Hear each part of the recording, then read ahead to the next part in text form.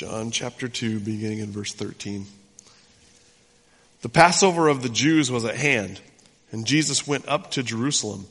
In the temple he found those who were selling oxen and sheep and pigeons and the money changers sitting there. And making a whip of cords, he drove them all out of the temple with the sheep and oxen. And he poured out the coins of the money changers, and he overturned their tables. And he told those who sold the pigeons, "Take these things away. Do not make my Father's house a house of trade." His disciples remembered that it was written, "Zeal for your house will consume me." So the Jews said to him, "What sign do you show us for doing these things?" Jesus answered them, "Destroy this temple, and in 3 days I will raise it up."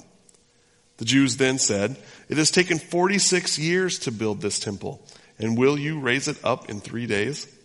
But he was speaking about the temple of his body. When therefore he was raised from the dead, his disciples remembered that he had said this, and they believed the scripture and the word that Jesus had spoken. Now, when he was in Jerusalem at the Passover feast, many believed in his name when they saw the signs that he was doing. But Jesus, on his part, did not entrust himself to them because he knew all people and needed no one to bear witness about man, for he himself knew what was in man. This is the word of the Lord.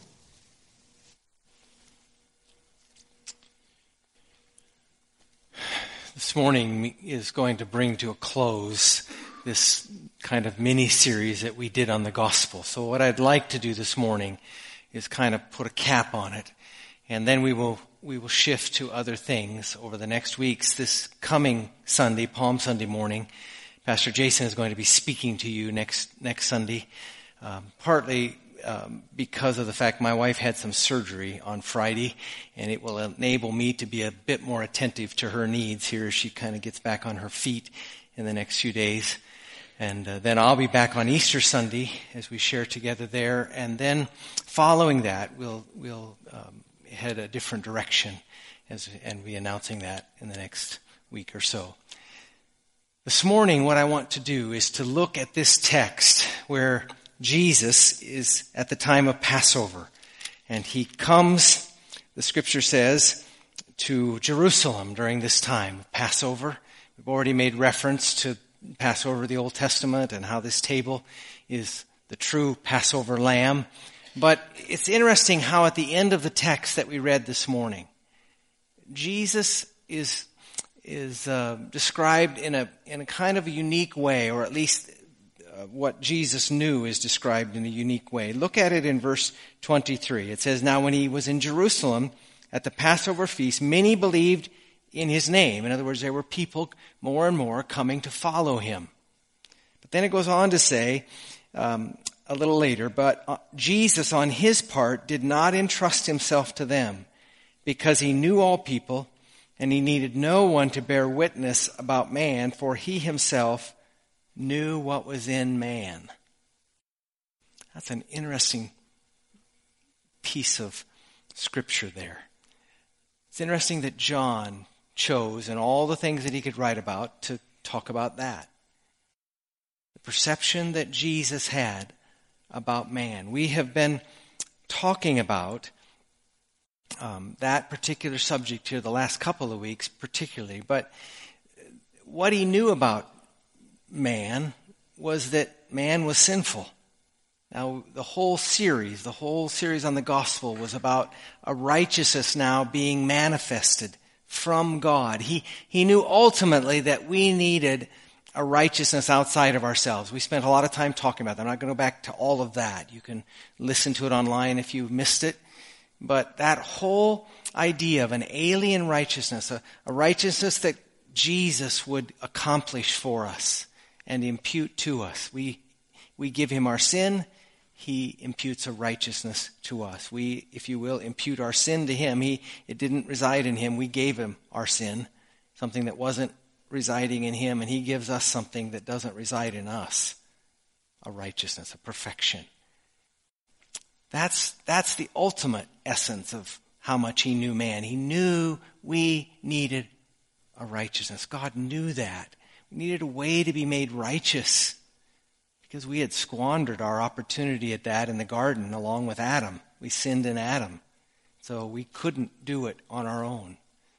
But he knew more about man, even more. And you find that in the context here that we talked about the last couple of weeks. The context of this is Jesus' early ministry, and he's just, we didn't read it, but he just performed a miracle at Cana of Galilee.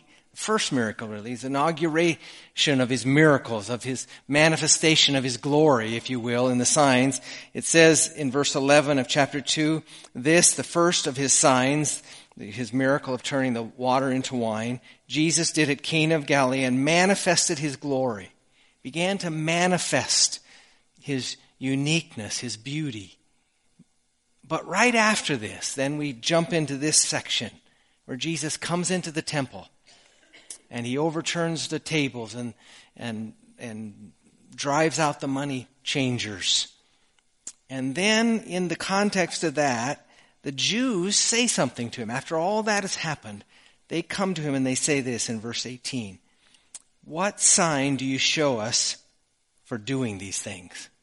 What sign do you show us for doing these things? In other words, Jesus, show us something else. Give us some more. They tasted some. They'd heard about the miracle at Cana of Galilee at the wedding feast where he inaugurated his earthly ministry, really. They wanted more of that. There was an insatiable desire among these Jews to see more of that manifestation. And it's interesting how Jesus replies to them.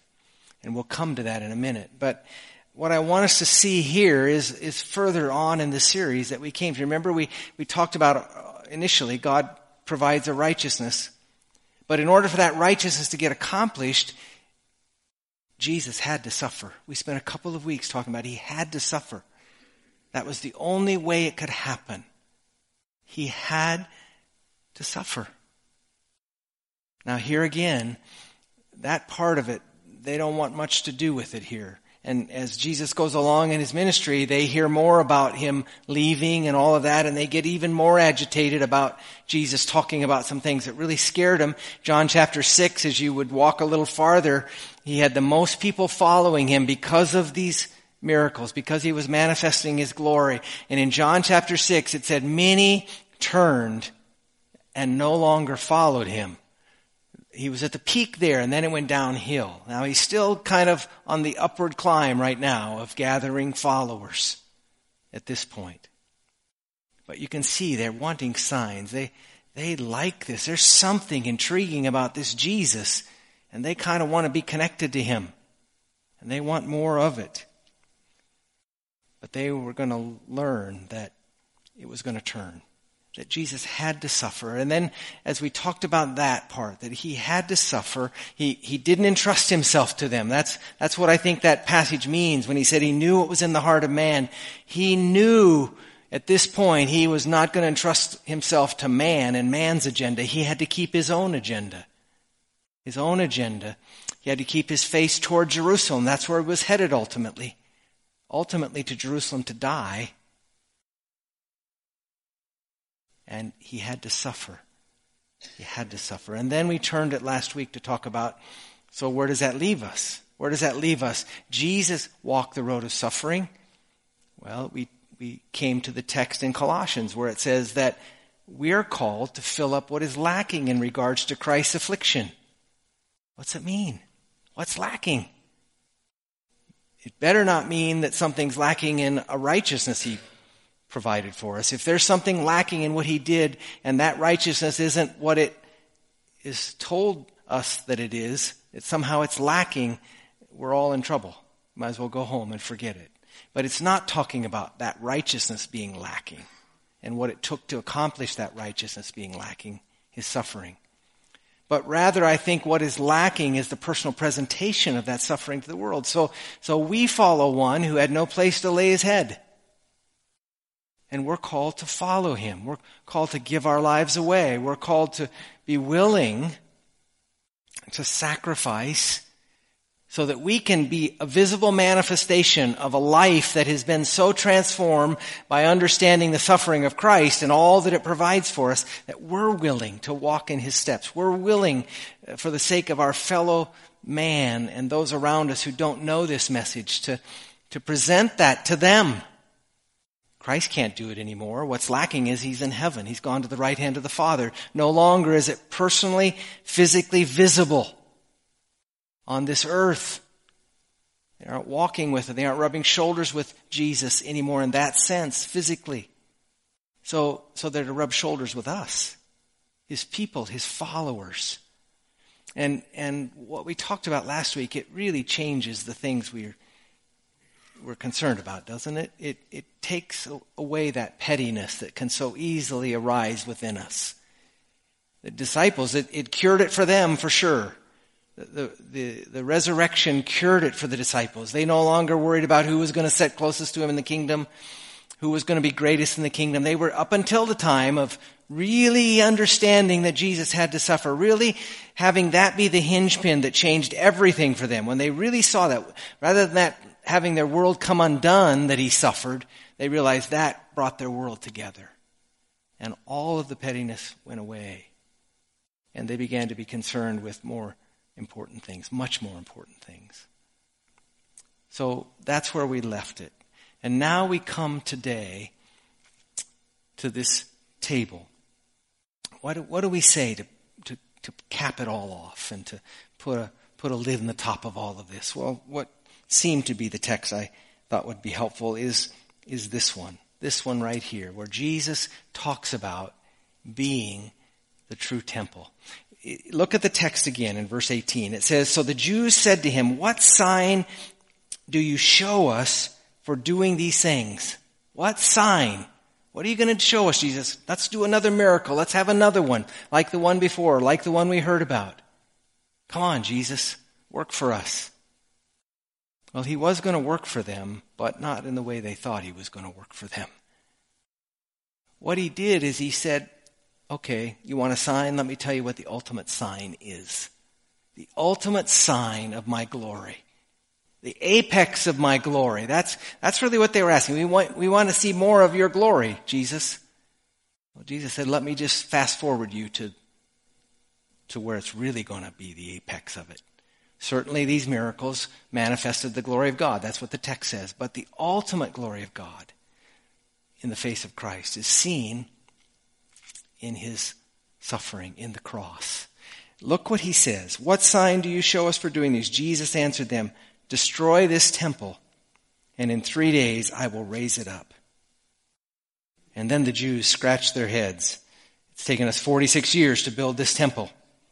And will you raise it up in 3 days? And then John tells us, but he was speaking about the temple of his body. When therefore he was raised from the dead, his disciples remembered.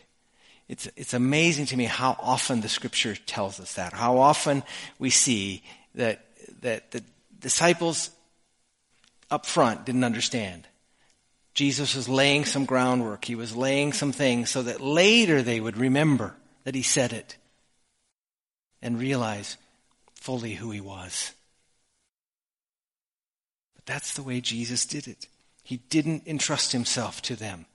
But he goes and he talks about the ultimate, and he talks about the temple, about him being the temple, the ultimate temple. That's the way the Old Testament is designed for us. The Old Testament and the New Testament are one book.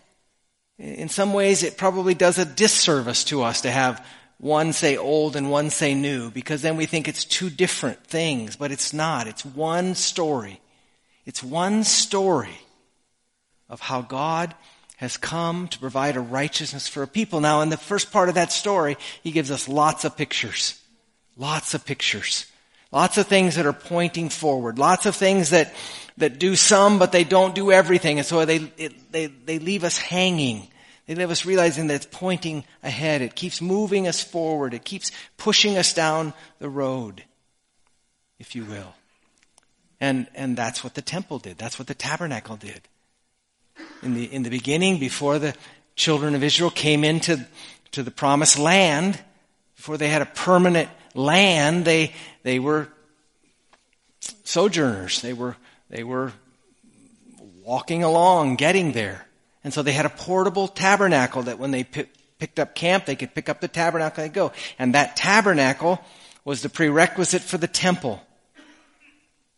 And the temple was the prerequisite for the ultimate temple, who would be Jesus. What does that tell us?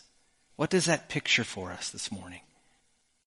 What does it mean that Jesus refers to himself as the temple? That's what he was doing. You understand that, don't you? Destroy this temple, and in 3 days I'll raise it.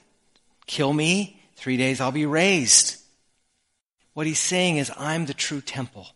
And what was it that the temple represented to the people? The temple was the place that the people met God. That was the place. In the Old Testament, remember the story, God chose a people, not because they were more righteous, but because he decided to choose them, and he decided to work through a people. He decided to work through the Jewish people. This plan of salvation, this plan of providing a righteousness. And as he worked through them, he began to give pictures to us as he worked, and he gave the temple. But in that context, in that day, you had to come to the temple to meet God. It was a come see kind of faith. In the beginning, as God began to design it, it was the come see. And as we talked about even in this series, there were some Gentiles that came. There were a few that became converts to Judaism. But in order to do that, they had to come to the temple. They had to come there to meet God. Now Jesus is saying, I'm the temple. I'm the temple. That temple has passed away because it was just a picture. It was just a shadow of the true temple. So what is Jesus saying when he says and refers to himself as being the temple? He's saying, I'm the place you meet God. I'm the place that you become reconciled to God. The Holy of Holies was in the original temple, and only the high priest could go in. Other places in Scripture, Jesus is our high priest. He's the one that allows us access. On the day of his crucifixion, it tells us that the veil in the temple was rent. Jesus gave us access to God. It's in him that we meet God. It's in him that we're reconciled to God. And in fact, one of the things that happened in the tabernacle and the temple was the sacrifice. I mean, why in the Old Testament all these bloody sacrifices? What's all of that about? Again, it's a picture. It's a picture of the ultimate sacrifice, which this table represents, which is Christ. So in the temple, there were sacrifices, and Jesus is saying, I'm the temple. I'm not only the temple, but I'm the sacrifice in the temple. I'm the place that you meet God. The message was clear. Jesus was saying, a new day has dawned. A new time has come. I'm going to show you more of all that Old Testament was pointing toward. All that it reveals to us. And he goes on to do that in the book of John. I'd like you to turn with me over just 1 or 2 pages in your Bible to John chapter 4. We're going to look at this text, and then we're going to come to the temple, or come to the table, which is representative of Jesus, who is our temple. In John chapter 4, we have an encounter where Jesus reinforces this idea that he is the place where we worship. It's him. It's not a certain location, but it's him. And he points that out to a woman, the Samaritan woman here in John chapter 4. She comes to the well to draw water. Jesus encounters her. He talks about her. In fact, he knows a lot about her life. And she's so amazed that she makes this statement in verse 19. Sir, I perceive that you are a prophet. Our fathers worshipped on this mountain, but you say that in Jerusalem is the place where people ought to worship. And Jesus said to her, Woman, believe me, the hour is coming when neither on this mountain nor in Jerusalem will you worship the Father. You worship what you do not know. We worship what we know, for salvation is from the Jews. Jesus is affirming that God did it through the Jewish people. But the hour is coming and is now here when true worshipers will worship the Father in spirit and in truth, for the Father is seeking such people to worship him. God is spirit, and those who worship him must worship in spirit and truth. The woman said to him, I know that Messiah is coming, he who is called Christ. When he comes, He will tell us all things. And then Jesus said to her, I who speak to you am he. I am the Messiah. I am the one which all of that Old Testament points to. She came to him and said, where do we worship? There was an argument among the Samaritans and the Jews of where they should worship. The Samaritans, for reasons, thought it was a mountain top. Jews thought it was Jerusalem and the temple. And the debate, Jesus doesn't answer that to her. She said, what he says to her, it's all changed. It's all new. My coming has inaugurated a new day. And I am the fulfillment of all of that. We don't any longer worship in just a place. We don't any longer have a faith that is a come see like it was in the Jewish Old Testament. Actually, we have a go tell, because every place that we tell about Jesus, every place that his name is manifested and magnified, can be a place of worship. We go and tell. It's not a locality. It's not a place. It's in Jesus. The place where people worship is in him. That's why the scripture says, where 2 or 3 are gathered in my name, I'm in the midst of them. What? The name of Christ. And that's what has also changed in this whole aspect of that righteousness. Certainly God worked through the Jewish people. But that thing that God was doing through the Jewish people was not for them alone. It was them being blessed that they might bless the nations. And the blessing of the nations is Jesus, is the one in whom all the promises are yes. And it is in him that we meet God. This morning we're going to come to the table and we're going to worship. And we can worship because it represents Jesus. If you want to know God, know Jesus. If you want to worship God,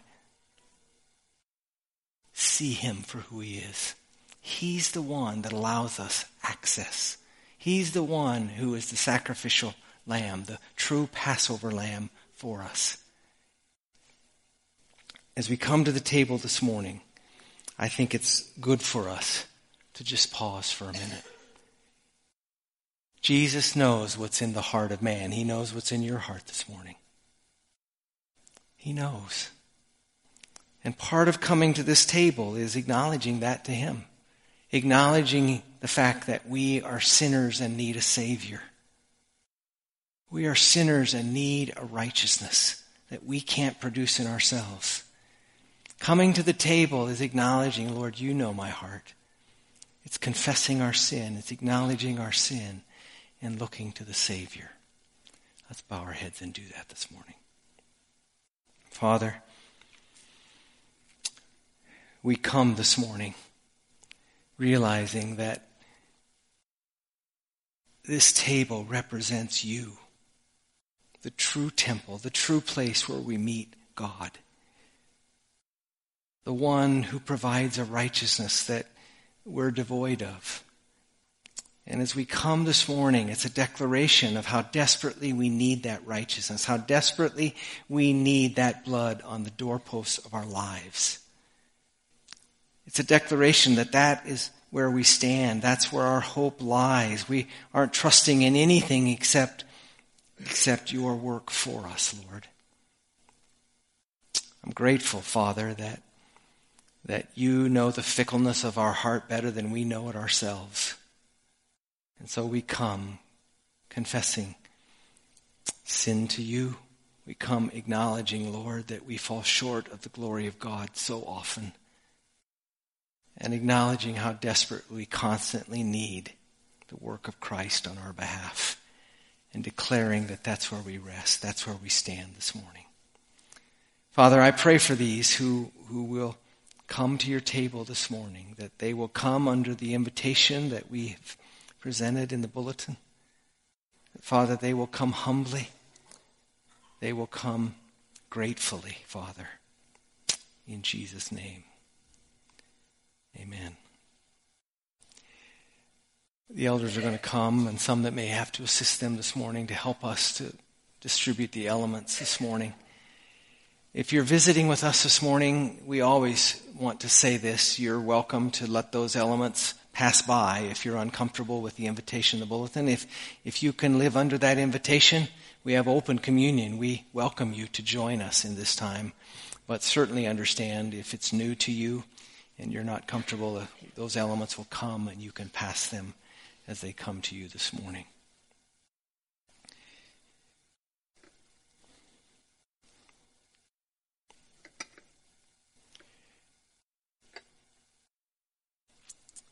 Jesus said on the night that he was betrayed, "This is my body, which is given for you. Do this in remembrance of me." So again, we would ask that you would hold the element in remembrance of all that Christ has done. We'll partake together.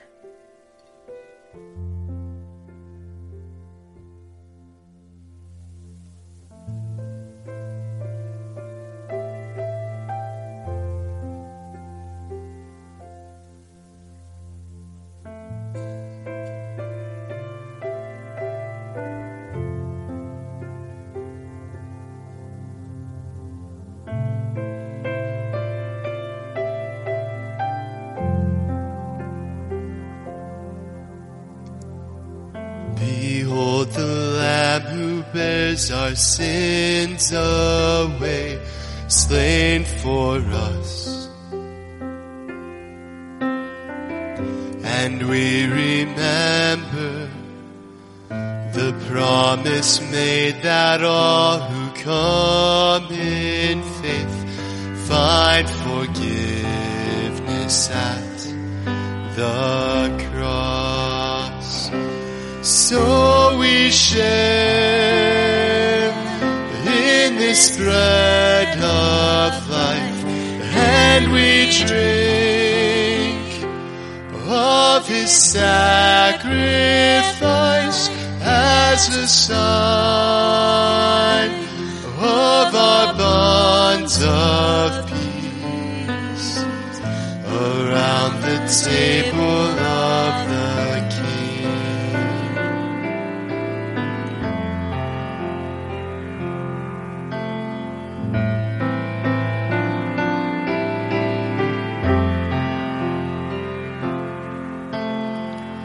The body of our Savior Jesus Christ, torn for you.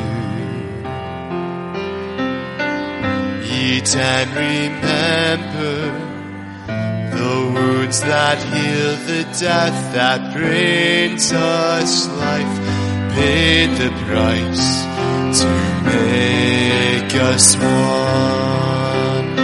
So we share in this bread of life, and we drink of his sacrifice as a sign of our bonds of love around the table of the King.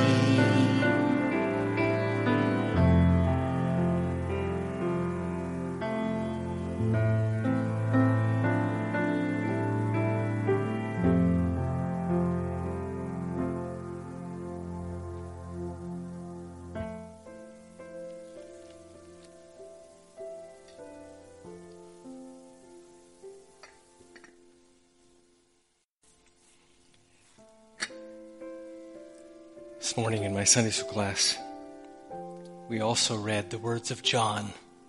Same John who wrote the Gospel of John writes to us in Revelation, speaking of the new heavens and the new earth,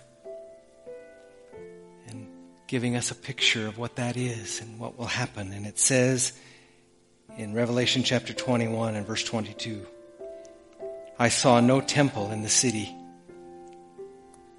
The New Jerusalem is the city. "For its temple is the Lord God, the Almighty, and the Lamb." The tabernacle and temple were just a picture, a wonderful picture, but only a picture of the true temple. The true temple is God himself, the face of Christ. Take and eat and be grateful.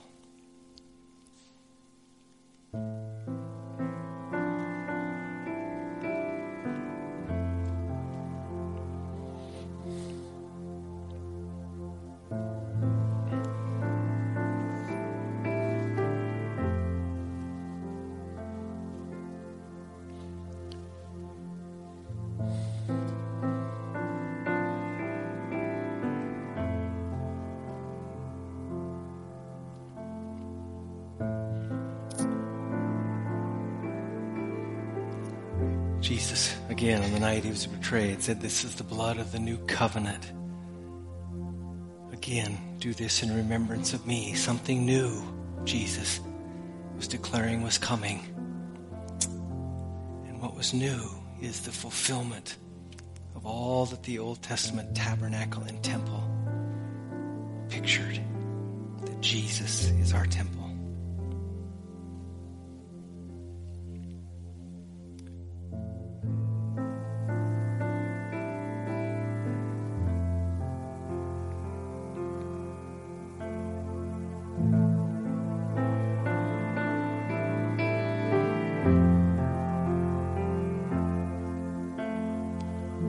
The blood that cleanses every stain of sin, shed for you.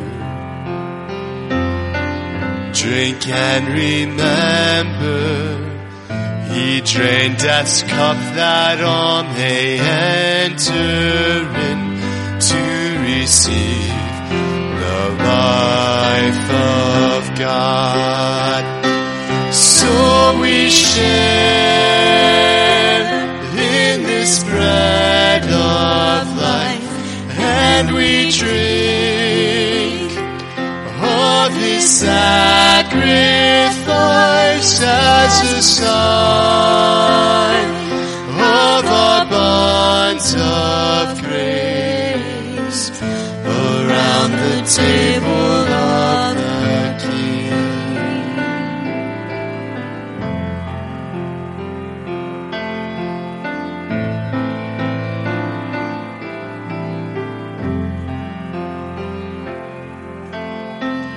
And so with thankfulness and faith we rise to respond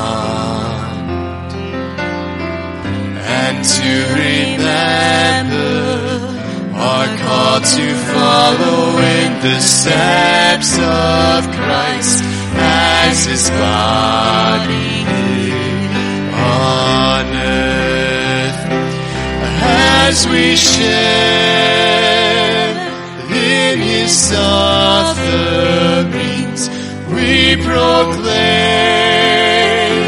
Christ will come again, and we'll join in the feast of them around the table of the King.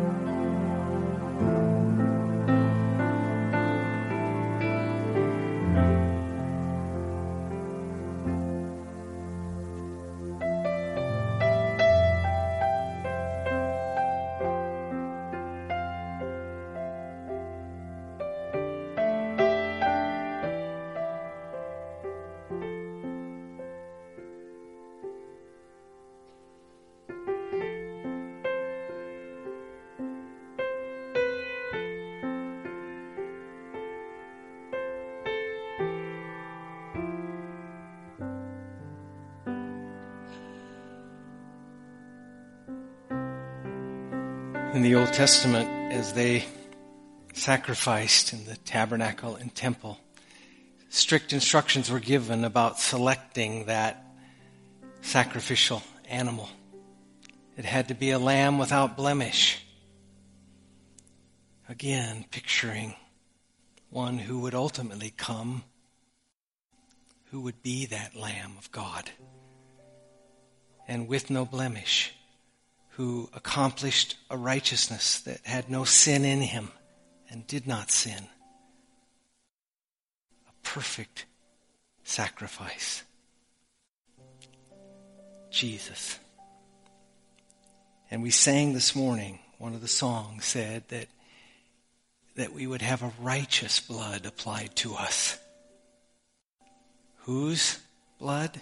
His. And a righteous blood. That's what this represents. Without the shedding of blood, there's no remission of sin. But not just any blood. The righteous blood of Christ. The ultimate sacrifice in the temple of his body. Take and drink and be grateful.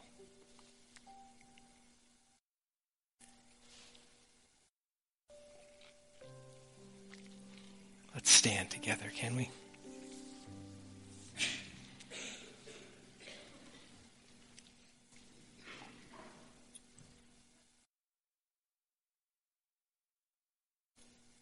Father, we're grateful this morning again for your Son, our Savior, the Lamb of God who takes away our sin. Lord, we pray this morning that it would cause us to go and to be willing to declare that message to those around us, be willing to fill up what is lacking in regards to Christ's affliction and the personal presentation of that glorious message to our world. That, Father, we would herald it to those who need to hear it and you want to save, those you want to bring into your kingdom. In Jesus' name we pray. Amen. Go in God's peace. You're dismissed.